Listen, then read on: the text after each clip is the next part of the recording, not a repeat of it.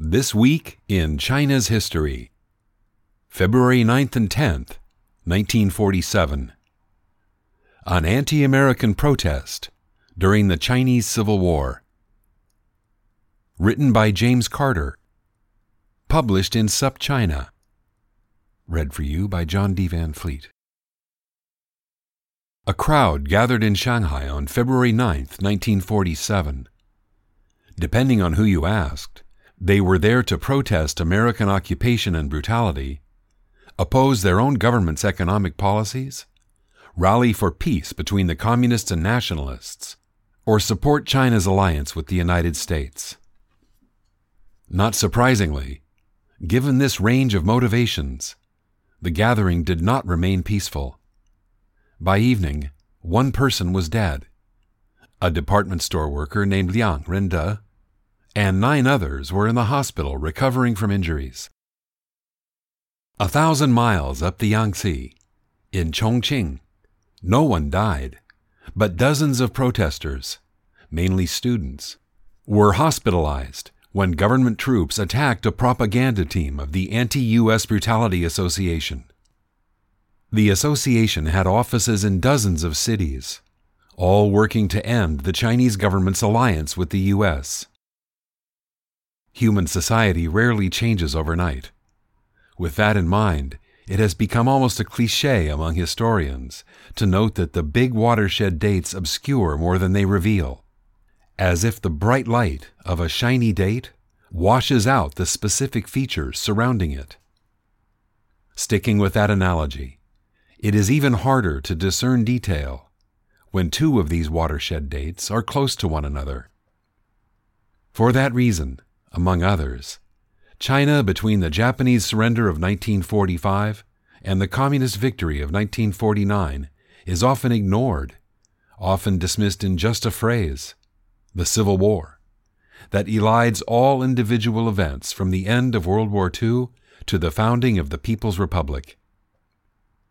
But the events of that period are complex and revealing, not as resolutions of the Japanese occupation or foreshadowing of what would come later, but worthy of understanding in their own right.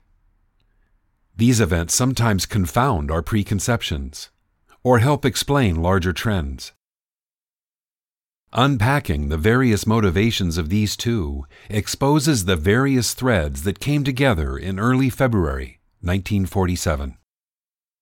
The most obvious concern to most of the crowd was the economic crisis confronting the city.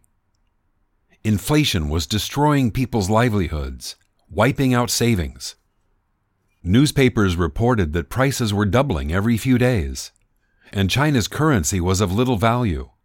At the start of January, the official exchange rate was about 3,000 Chinese dollars to $1 US. A week later, the unofficial currency exchange was giving around 6,700 Chinese dollars. By February 10th, that rate had climbed to some 11,000 to 1. Adding to general frustration with this state of affairs, Chiang Kai-shek's government announced a plan to tax imports 50% in order to subsidize exports. The effectiveness of these measures to heal the economy was debated. Exporters noted that the subsidy they were promised was already swallowed up by the crushing exchange rate. The idea was floated that a boycott would buttress Chinese manufacturers and stabilize the economy. Only one country was doing a lot of exporting in 1947, and the boycott targeted the one economy that was sending its products abroad in large numbers, the United States. This in turn fed into anti-American sentiment that was already at fever pitch, primarily because of the presence and behavior of American troops. American troops had taken the surrender of Japanese occupiers in 1945, and by the end of that year there were more than 100,000 U.S. soldiers in China, mainly in coastal cities. The number declined throughout 1946, but tens of thousands remained, and many Chinese were not happy about it.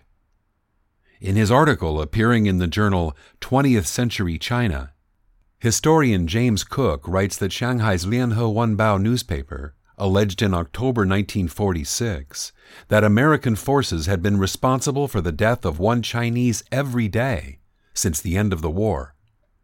Cook lists some of the crimes: a man run down by a truckload of drunken American soldiers, a rickshaw puller beaten to death by a U.S. sailor, a beggar pushed to her death in a river by U.S. Marines in Tianjin, drunken Marines shooting out power lines in Beijing, then named Beiping, cutting power to half of the city for 2 hours, a Chinese Boy Scout killed when Marine target practice got out of hand.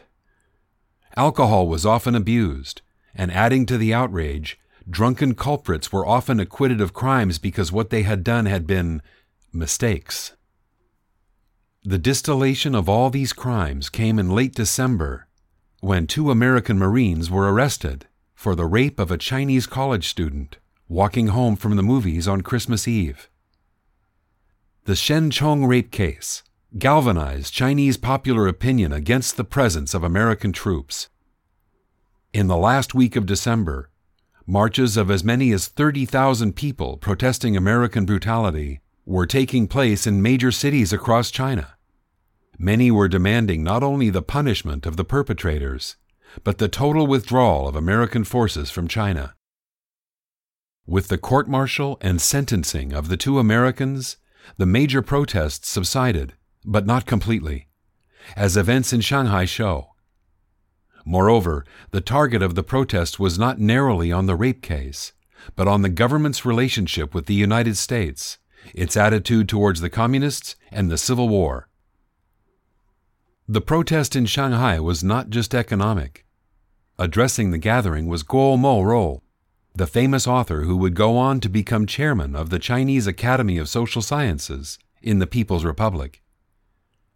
Guo had been a member of the Communist Party since 1927 and was one of the prominent intellectuals advocating against the Civil War. The Communists had been working to change Chinese perceptions of the United States from a wartime ally to a post-war occupier, a new colonial power attempting to renew the imperialism of China's century of humiliation. Alongside that fear was the Civil War.